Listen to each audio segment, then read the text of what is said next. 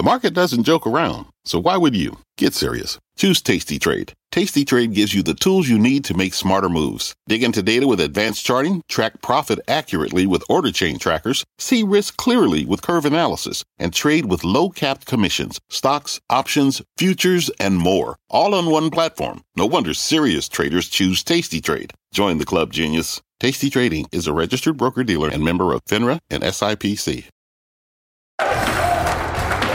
Michael, thank you very much. Welcome, everybody, to Overtime. I'm Scott Wapner. You just heard the bells. We are just getting started from Post 9 here at the New York Stock Exchange. In just a little bit, we're going to tee up a debate between two market watchers with completely opposite views on stocks, both of whom have stated their cases right on this show.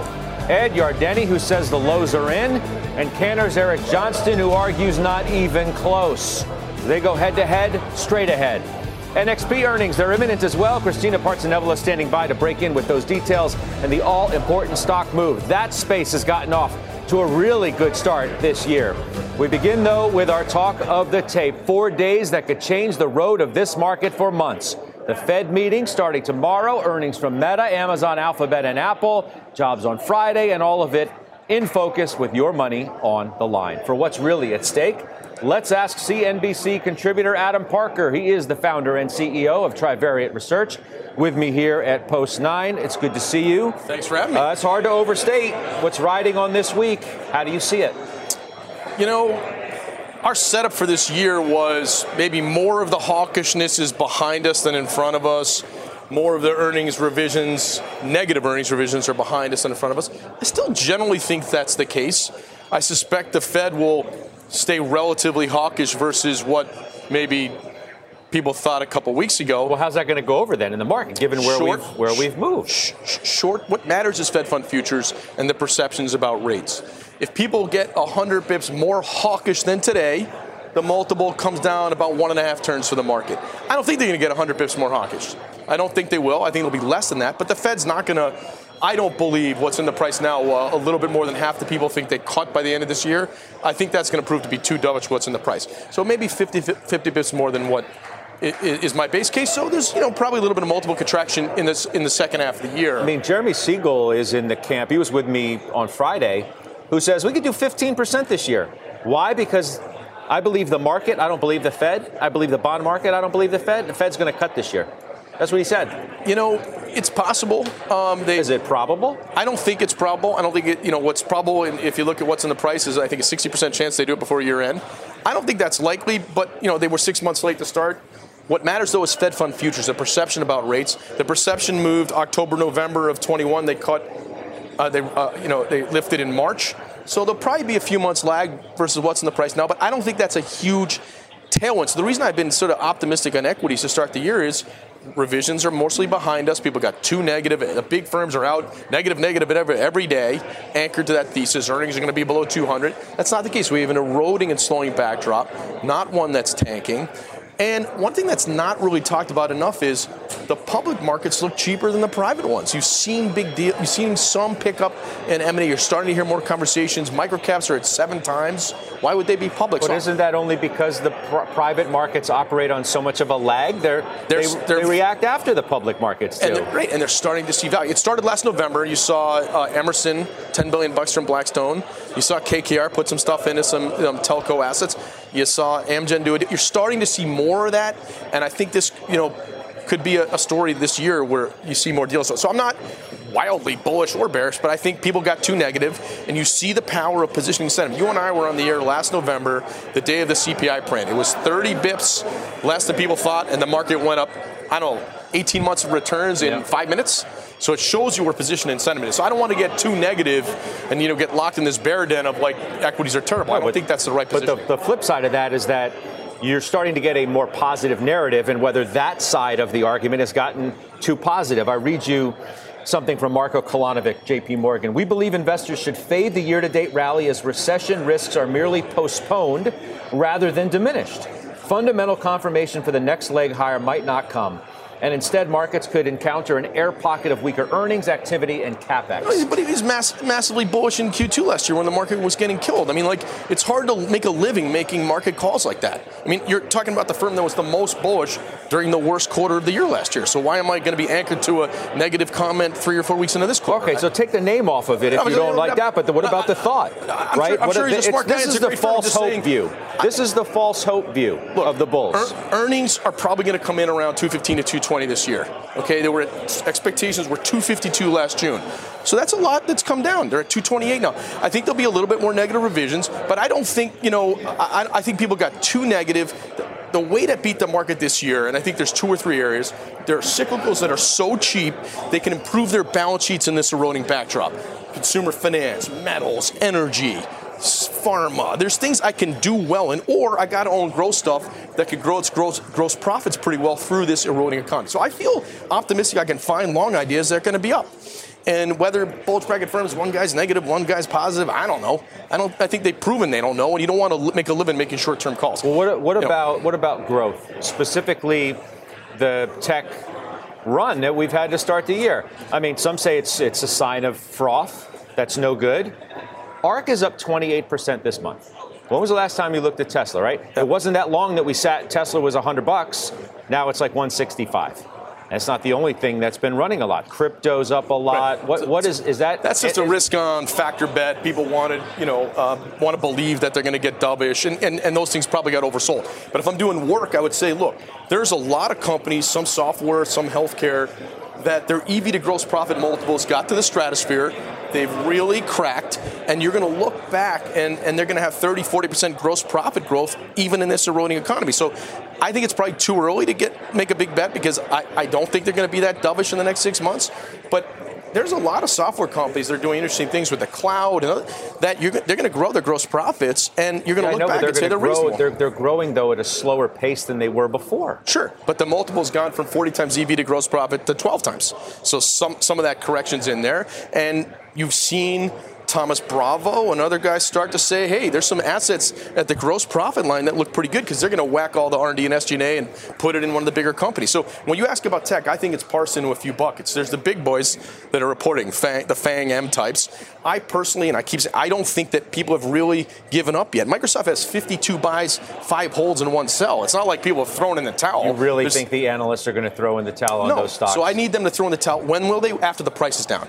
So I don't think you want to be big overweight that complex. I think they have some issues still to deal with. I think the rally is probably premature in semis and some of the risk-taking stuff. They're going to report another big round of down revisions in the first half this year. Well, you're going to get an XPI any second now, and I'm going to say, wait, hold on a second, because I got to go to that latest earnings report. So we're going to find out in a matter of moments what the latest is. But I think there's that, I hate that triple breaking thing of like, there's sentiment position, they go up, but then they're going to guide down, and then long-term you need them. So there's semis at least have that. I'm a little bit more skeptical, but that FANG M is going to be like the market leader in the next upcycle. I don't think it will be next time. All right, let's bring in CNBC contributor Bryn Talkington of Requisite Capital Management and Keith Lerner of Truist. Well, it's good to have both of you here. Bryn, you're sitting here and you were listening to our whole conversation. I think it's fair to say you've been pretty negative on the market because of what the Fed has already done. And we've yet to really feel the impact of that and what they're telling you they're still going to do. You've been a don't fight the Fed all the way along. Absolutely. Has that changed at all?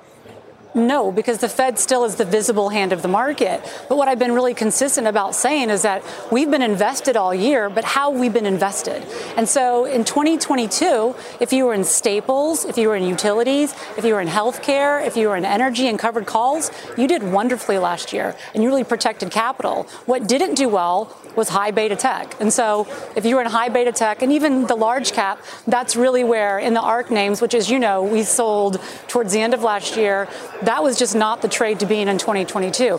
So I think going into this week, what you want to fade, and you're seeing that, is you want to fade the high beta tech rally because you can clearly see the most shorted names, the Coinbases, the AMCs, those are the names that are up between 20 and 40% year to date. Yeah. And it's all because of what Adam said, is because the market thinks they've already written the script of what Jay Powell will say on Wednesday, and I think that is wrong. I mean, to your point, John Spallanzani, and thank you for sending me this. NVIDIA's down like 5% today. Some of the EV stocks that have gotten off to a really big jump this year, the Rivians, the Lucids, some of the Chinese stocks, Pinduoduo, JD, all down big, to Bryn's point. Keith, what do you make of where we are and what lies ahead this week? Oh, great to be with you, Scott. Excuse me.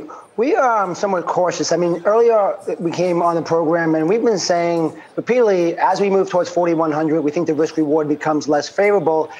And if we look at the market today and we say, let's give the market the highest multiple that we've seen over the decade preceding the pandemic, which is 18.5. And let's say earnings stay where they are, the forward estimates, which we think are optimistic. The highest we get on that 18.5 times forward earning estimates gets you to about 4,200. That's about 3% upside at this point. So we just think it's unexciting at these current levels from a broad-based market. And then also, as you look, we just talked about some of these high beta names bouncing. We did an interesting study, Scott.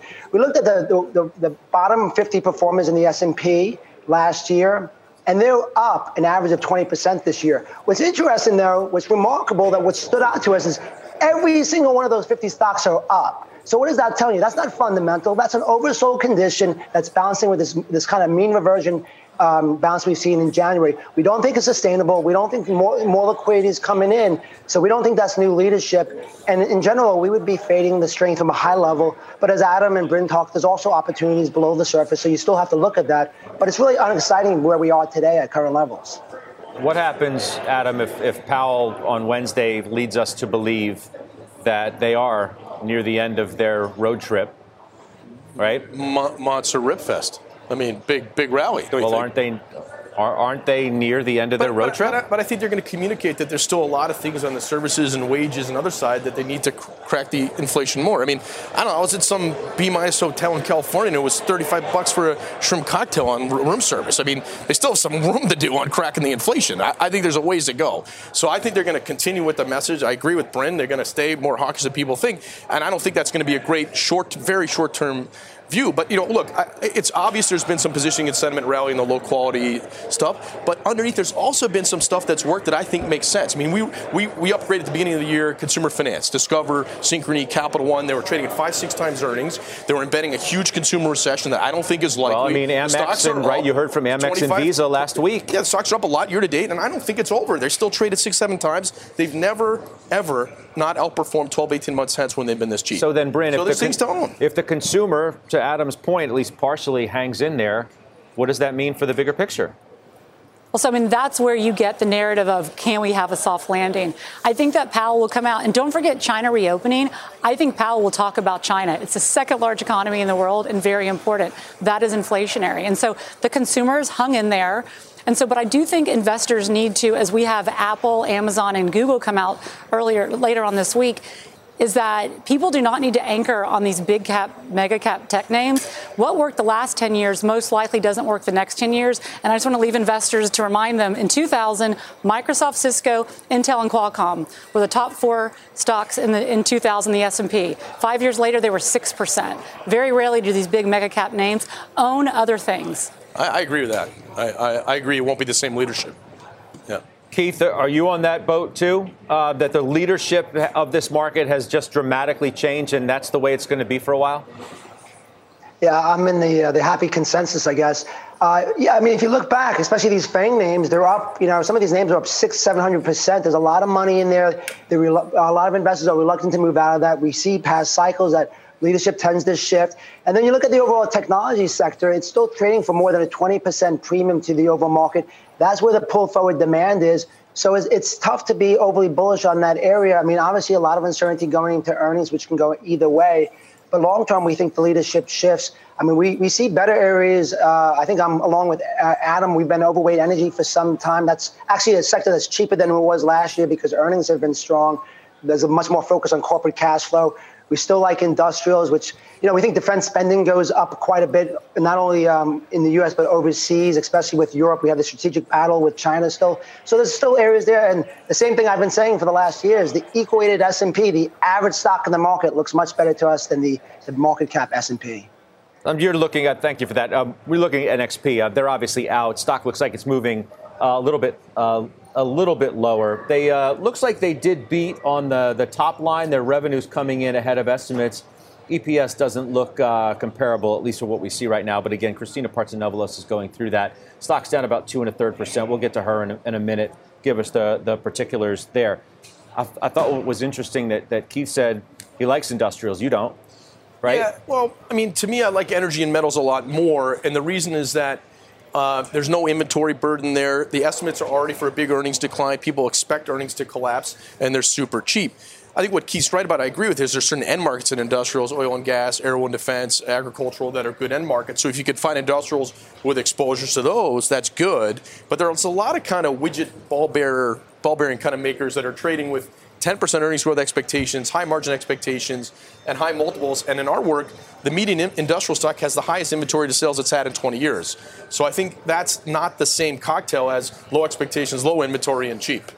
Let me go to Christina Partsinevelos now, who can give us more details on this NXPI print. Christina? Yeah, part of the reason that you're seeing the stock movement right now has to do with the Q1 EPS guidance, that the range is much larger than we've previously seen, $2.82 to about $3.22 versus the estimate of $3.09. So that is lower than what the street was anticipating and a much wider range. And then you're also seeing for Q1 revenue, $2.9 billion to $3.1 billion. So that is also lower than estimates. So because of guidance, that could be part of the reason why you're seeing the stock sell off 2.5%.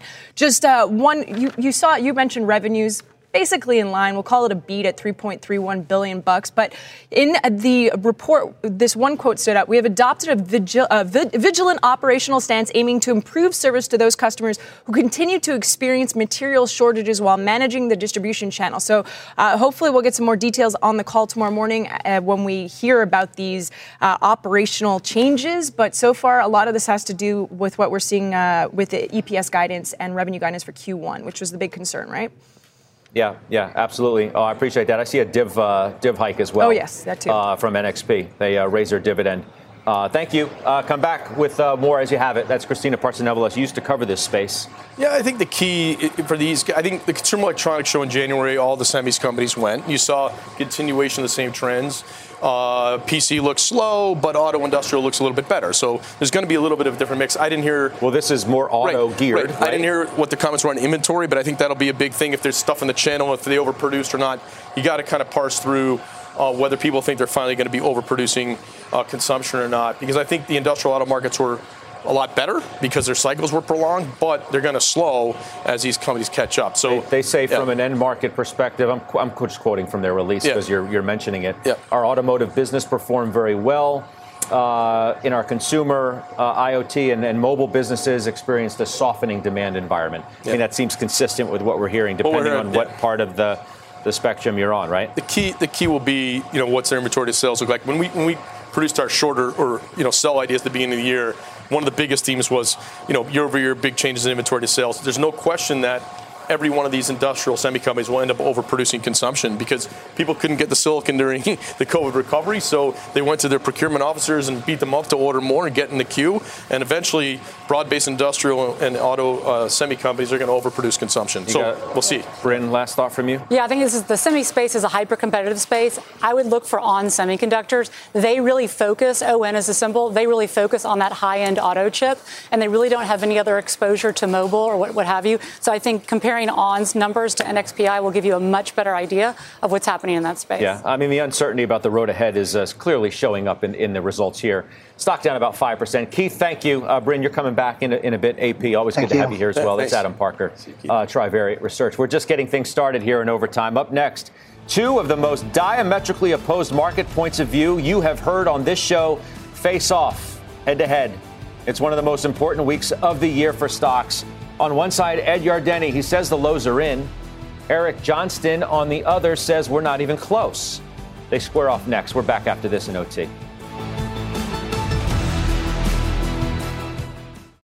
Imagine you're on a John Deere mower with a smooth ride, intuitive controls, and attachments for every season.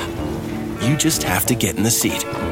Learn more at johndeere.com/get-in-the-seat or visit a dealer near you. What does it mean to be rich? Maybe it's less about reaching a magic number and more about discovering the magic in life. At Edward Jones, our dedicated financial advisors are the people you can count on for financial strategies that help support a life you love. Because the key to being rich is knowing what counts. Learn more about our comprehensive approach to planning at edwardjones.com/findyourrich. Edward Jones, member SIPC. We are back in overtime. Stocks have seen their lows. That is the view from all-star market watcher Ed Yardeni, whose outlook on the market has gotten a lot brighter in recent weeks. Then there's Eric Johnston from Cantor Fitzgerald, who says stocks still have, quote, significant downside ahead. They join me now to make their cases directly to you. Ed, you are first. So why do you think this market is correct to be rallying the way it is? I think we made a low on October 12th. I thought that back in late October. The bond market peaked on October 24th. The dollar peaked around that same time. I think we have to look beyond the United States for starters and see that there's more and more evidence that the global economic outlook is a lot better than people had feared last fall. Europe looks like they're not going to have a recession. China looks like it's coming out of its COVID funk, or at least there's lockdown situation. And meanwhile, when we come back to the United States, there's still a big debate about soft versus hard landing. And I think the economy is going to grow. It's going to grow slowly, but I don't think we're going to have a recession.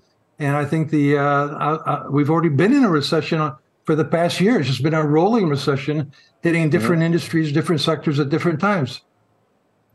Eric, I mean, not an unreasonable point of view, at least on the surface. And you really haven't wavered much lately. That stocks are on borrowed time and it's all going to fall apart at some point. But what about Ed's argument here? Yeah, so thanks for having me. So I think the important thing is to go to the numbers. And, right now, the market is trading at 18.4 times 2023 estimates. Those estimates, I think, are far too high. But if we put that aside, 18.4 times is a 50-year high, X the two bubbles, post-COVID and the internet bubble. So you have to believe that we're going to go into a third bubble in order to get valuations such that you actually have upside for this market. Right now, the earnings yield of the S&P 500 is about 5.4%. Money market yields are 4.5%. It's about an 80 or 90 bip spread. That's the tightest spread since July of 2001, one of those bubbles that I was referring to. So the argument for a soft landing, I think, is it's possible. It's unlikely based on what the yield curves are doing, the leading economic indicators are doing, the lag to the 500 bips of Fed hikes we've just had, but it's possible. But my question would be, in that soft landing scenario, what are the earnings in 2023 and what's the multiple that's going to be put on those earnings? Ed, how would you answer that? Eric is absolutely right about 2023. I think that earnings are going to be basically up from last year, but it's very controversial. People are talking about $200 per share or less for the S&P 500. I'm at 225. The market is about 229 right now. Not the market, but the industry analysts. I think the market looks ahead, and I think it's already looking ahead into 2024. And 2024, I think, will be a good year. Nobody's really talking about it at this point, but I think it'll be a good year. And I think earnings are going to be $250 a share. Every single day of this year, as we approach the coming year, we're going to give more and more weight to 2024, and that's looking pretty good. At $250 a share, I think, is a reasonable estimate for next year. And in terms of the valuation multiples, I think right now earnings have been weakening somewhat. I think we're going to have flat earnings, not hard landing, declining earnings. And I agree. I mean, I'd be a lot happier if the multiples were 8 to 10 and we were starting there. But it is what it is. It's a soft landing. I think what the yield curve is saying is that inflation's coming down. Yield curve in the past anticipated financial crises, credit crunches, and then recessions. This time around, I don't see a credit crunch. I don't see a credit crunch causing a recession. And I think the market is basically looking at inflation continuing to come down. Eric, I mean, I've got, yes, the yield curve is inverted. We know what that traditionally means. Yes, the leading economic indicators are telling a difficult and perhaps stormy story. But on the other side of that, I do have a consumer that I'm sure has surprised you in its resiliency, at least to this point. that maybe this recession, if it even is one, doesn't look like ones of years and decades past. And that's what keeps us chugging along to the degree that Ed thinks we can, and the stock market doesn't fall apart as a result.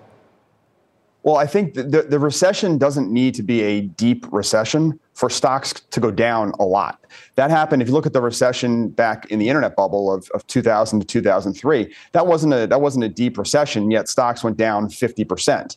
And the issue that we have right now is that because of the multiple of stocks, just to go to the average, if you go to a 15 and a half multiple on the S&P, you're talking about down about 20% from here. And that's not even counting the fact that if you look at earnings estimates right now, it's not like earnings estimates are trough estimates.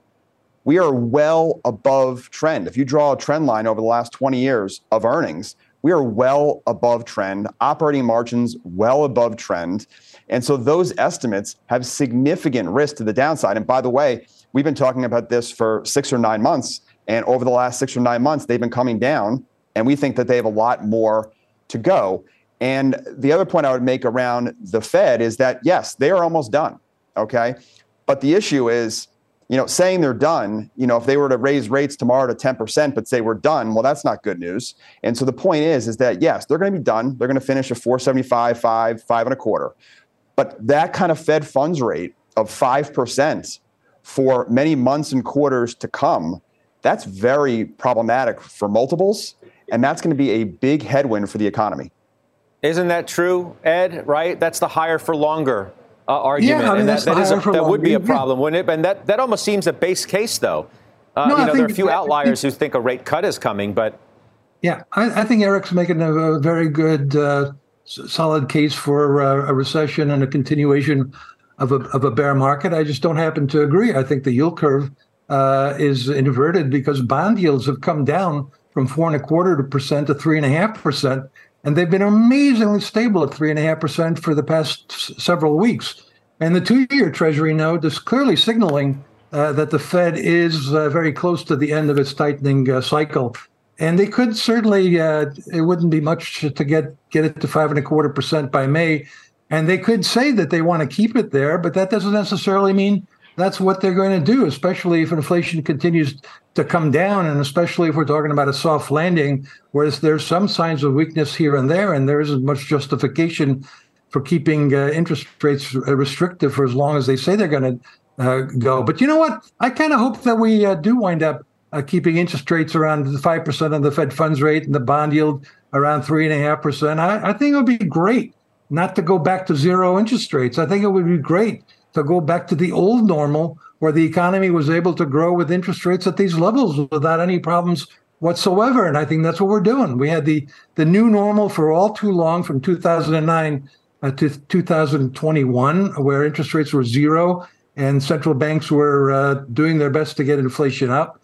Well, now they've gotten it up and now they're trying to get it back down. I think the pandemic just kind of threw everything up in the air, and a lot of the confusion that's going on is still pandemic related. I think inflation is turning out to be very transitory on the good side. Services too, by the way, if we calculated rents the right way. And so I'm an optimist on inflation. What can I tell you? All right. We'll make that the last word. To be continued. Gentlemen, thank you so much for your time. I appreciate it. Thank you, Eric and Ed. All right. We'll see you soon back here in Overtime. It does bring us to today's Twitter question. We want to know, who do you think has it right? Eric Johnston or Ed Yardeni? You can head to @CNBC Overtime to vote. We're going to share those results a little later in the hour. It is time for a CNBC News Update with Contessa Brewer. Hi, Contessa. Hey there, Scott. Nearly $5.5 billion in pandemic relief may have gone to small businesses that used fake or suspicious Social Security numbers. The Washington Post reports a top watchdog group looked at millions of applications and found more than 220,000 applicants had ineligible Social Security IDs. New York City prosecutors may be getting ready to file criminal charges against former President Donald Trump. The New York Times reports a grand jury has started hearing evidence on Trump's role in hush money payments to porn star Stormy Daniels in 2016. Look, this is an about face for Manhattan DA Alvin Bragg, who was widely believed to have dropped efforts to charge Trump. And a lot of New Yorkers furious today after one of the city's best-known landmarks, the Empire State Building, lit up in green and white to celebrate the arch rival of the New York Giants. the Philadelphia Eagles going to the Super Bowl, and then tweeted about it. The city sanitation department called it traitorous and suggested pretending the colors of the sanitation workers were really on display here. The guys who take out the trash every day, and they said next year it'll include the Eagles. I have never heard, Scott, more trash talking back and forth about this.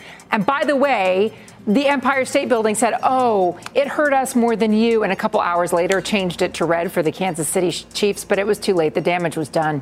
Yeah. Does anybody know about Jim Cramer's whereabouts last evening when all this was going down? I'm just saying. You never know. We'll see if he's on Mad tonight. I don't know. We'll have to talk to him about it. Contessa, thank you. Sure. That's Contessa Brewer. Coming up, you're set up for the big week ahead. Skybridge's Anthony Scaramucci is here to talk earnings, the Fed, and more. Don't go anywhere. Overtime is right back. From pit lane to podium, the Las Vegas Grand Prix is providing fans a race day experience at the speed they deserve. With the help of T-Mobile for Business, our 5G advanced network solutions are powering race day operations with event-wide connectivity. From streamlined gate entry to an immersive app, giving fans blazing fast access to the sport they love. This is accelerating innovation. This is the Las Vegas Grand Prix with T-Mobile for Business. Take your business further at T-Mobile.com/now.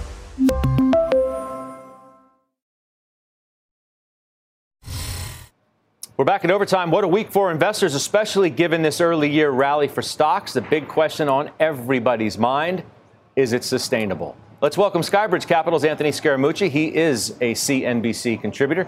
Good to see you back here at Post 9. Good to be here, Scott. What would you say the mood is from those that you're talking to in and around the hedge fund world? And, you know, you came from Davos, so you've talked to a lot of people. I would say bearish. I would say cautious optimism now that there's been a little bit of a rally, but still bearish. And I would say, since you're mentioning Davos, I think that is the big contrary indicator. In 2007, we were growing to the moon. In 2009, we were falling into the earth. And now I think they're decidedly bearish and positioned bearishly, which is probably why we're having this rally. So what do you make of what's at stake this week? Not only with the big earnings we have, obviously, in tech, but the Fed meeting and the jobs report. What's Powell likely to do? Well, I mean, for 20 years since the tips came out, we look at the tips and the break even, you know, in terms of the inflation rate. If you go on your data system and just look, it's about 2.33%. That means that the bond market is anticipating 10-year inflation to be approximately 2 to 2.25%. That's good news for the Fed. That gives the Fed some laxity, some room. Do they move twice, 25 and 25? That seems most likely. What they do after that, I think it's anybody's guess. I think that the weird thing about reflexivity, Scott, is the market rally is not helping the Fed. You know, if anything, if the market was weaker, it would give the Fed a little bit more license to lighten up earlier. Well, I mean, that's just the way it works. The bond the market, wealth effect, so to speak. Sure. The bond market is obviously suggesting it doesn't think the Fed's going to get to where it's talking about going to, and some even foresee a cut coming in calendar year 2023. Well, you know, listen, I think the market is suggesting that, but we've had these situations before. All of last year, we had the market rallying into the Fed meeting, and then he came out with a 75 basis point rate hike, and then the market traded off. So you think the market's wrong? No, I don't necessarily think the market's wrong, but I think we're in a tug-of-war struggle until we get more guidance from the Fed. I think ultimately Dave Tepper's probably right. You know, the Fed is raising. Fed's super concerned about inflation. Don't fight the Fed, but I do think that what everybody's doing is sort of like a match sailing race. If I can get out there a month or two before the Fed and then the market rallies on my positions, that's good news. I think that's what's happening in January. It's been an interesting beginning of the year for some of the assets that have been rallying. Crypto included in that. The last I saw, what are we at, 23,000 again? And we seem to be anchored at 16 for a while. Yep. What's that about? Is that believable in your mind, as bullish as you have been on that space? Look, so I'm a long-term bull on the space. Obviously, we had a brutal year last year. We're having a great month of January. No surprise there, with Bitcoin up 35%. But, you know, listen, it's an uneven situation. We've got to step back 2 to 3 years and look at the horizon. I'm a crypto bull, Bitcoin specifically, things like Algorand, Solana, Ethereum. I think those things go higher. But we've been humbled by the markets. And so I'm not going to sit here and make price predictions, but I do believe that the bottom is in as it relates to the cryptocurrency space. We'll have to see if I'm right. What is the current state? You referenced the rough year you had at Skybridge. And what's the current state of the firm? The last I read was a story late last week which suggested that investors asked for 60% of their money back. Yeah. Well, listen, it's a tender fund. What happens is sometimes you get these wirehouses. They put buys on the fund when it's going up. They put sells on the fund when it's going down. We have an outside board. We have to control the tender process because we have some privates in the fund. We have some publics. As an example, if we let everybody out at once, then the people that wanted to stay in, people that have had 20-year investment in the fund, they'd get stuck with all the privates, Scott. So everybody knows that. It's stated up front in the prospectus. In times like this, the worst stock market since 2008, we've reined in the tender process for a little bit of a period of time. I hear you on that. That will change like everything else. But here's the thing I would say to people. Everybody's a long-term investor till they have short-term losses. They got to stay calm. I think we're going to be right. We're taking our investors into the future. Time will tell if we're right, but we're having a great month this month. But I don't want to. 60% is a big number of 60% people who want their money back. It was higher before. It was higher before, yeah. But that's the nature of a tender fund, Scott. In 2008, I think that number got close to 80%. That was absolutely the wrong time to leave. We had 3 years of historic growth thereafter. And so people that come into a fund like ours, they know they have to be patient. They know it's a long-term fund. We've been doing this now. This is my 18th year at Skybridge since we started the company. I would just recommend people be patient.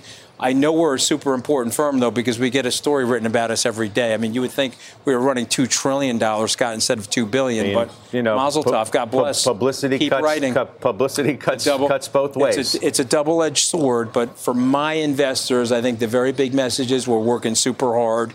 We're extremely focused on the future. We have phenomenal positions.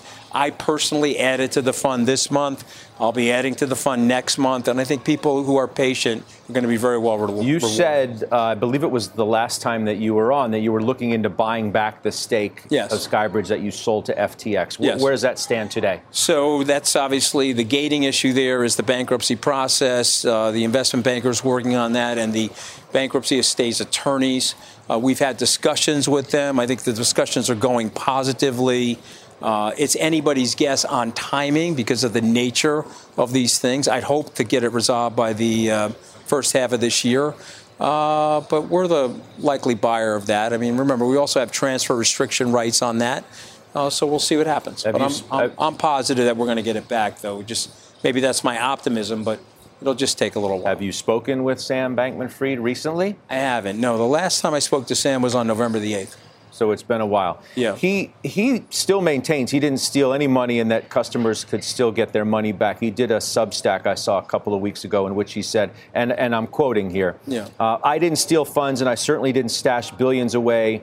Nearly all of my assets were and still are utilizable to backstop, FTX customers. I mean, do you believe that statement?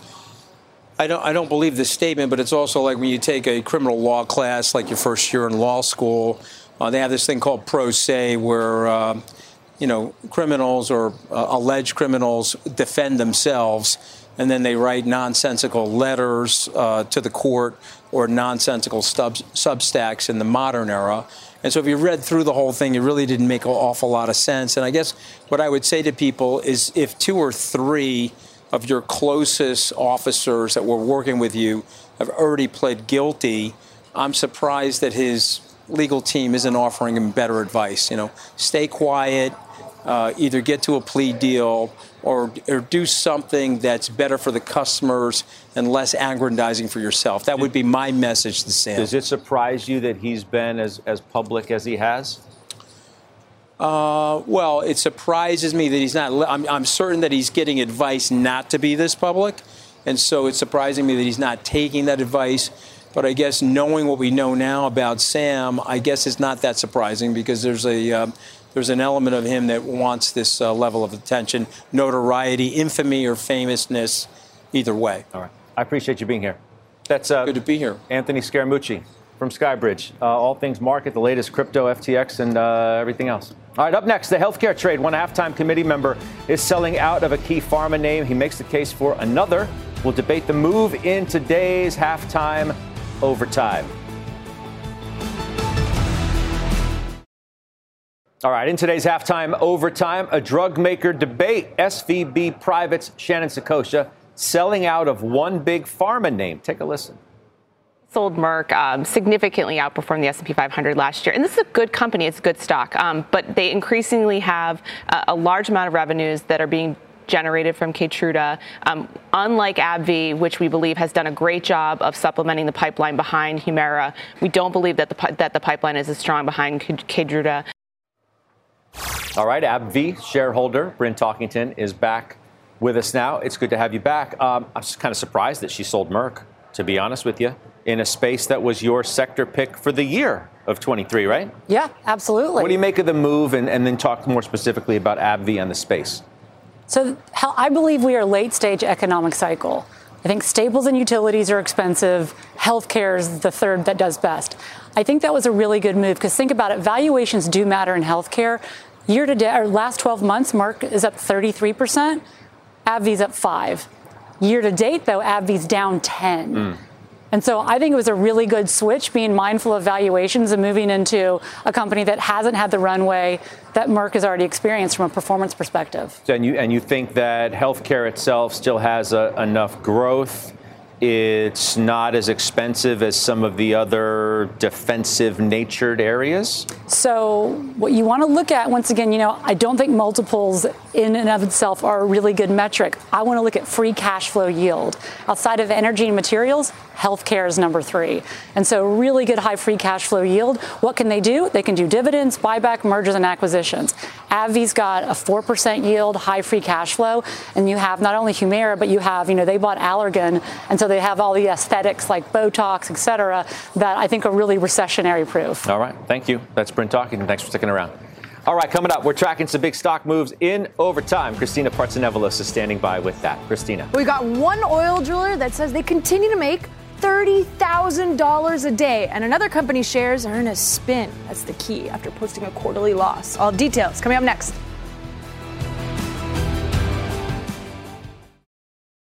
All right, we're tracking the biggest movers in overtime. Christina Partsenevelos is back with that. Christina. Shares of Whirlpool, that was a spin pun, jumping in the OT. Well, they were jumping. They're up 4%. Now they're only up 0.5% after it posted a 15% sales decline and a $1.6 billion quarterly loss.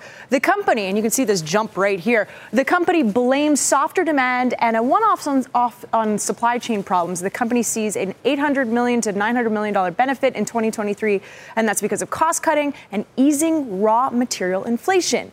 Now, let's check out a couple major players in insurance right now. United Health and Humana both moving lower after federal health authorities said they are planning new standards for auditing their billings for companies that offer private Medicare plans. One projection said the estimated recoveries for 2018 would total nearly $500 million. The insurers may challenge the new rule in court. United down 1.8% and Humana down over almost 3.5%.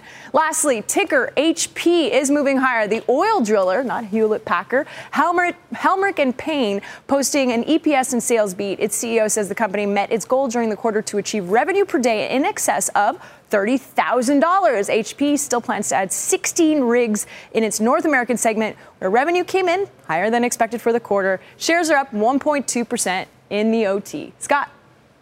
Christina, thank you. Thanks. Christina Partsenevelos. Still ahead, Santoli's last word. We'll find out what he is watching as we kick off a massive week for the market. And coming up, top of the hour on Fast Money, they're live from Miami tonight. Legendary short seller Jim Chanos joins the gang from the Sunshine State, 5 o'clock Eastern Time. Overtime is right back.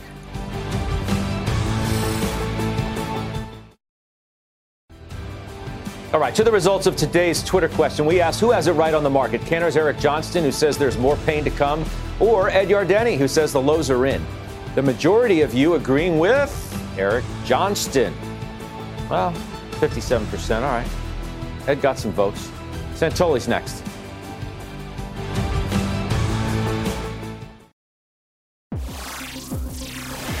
All right, Mike Santoli is here for his last word. I love the Twitter poll because I think it is very accurate to where we are. Skewing negative. That's right. But no longer overwhelmingly so. That's exactly right. I mean, so we haven't fully scaled the wall of worry, but people have felt a little bit of pressure, I think, to participate this month. I saw some numbers out of Deutsche Bank as of Friday. They have this kind of overall measure of investor positioning, hedge funds and futures traders and things like that. So it's the highest equity exposure collectively since last April.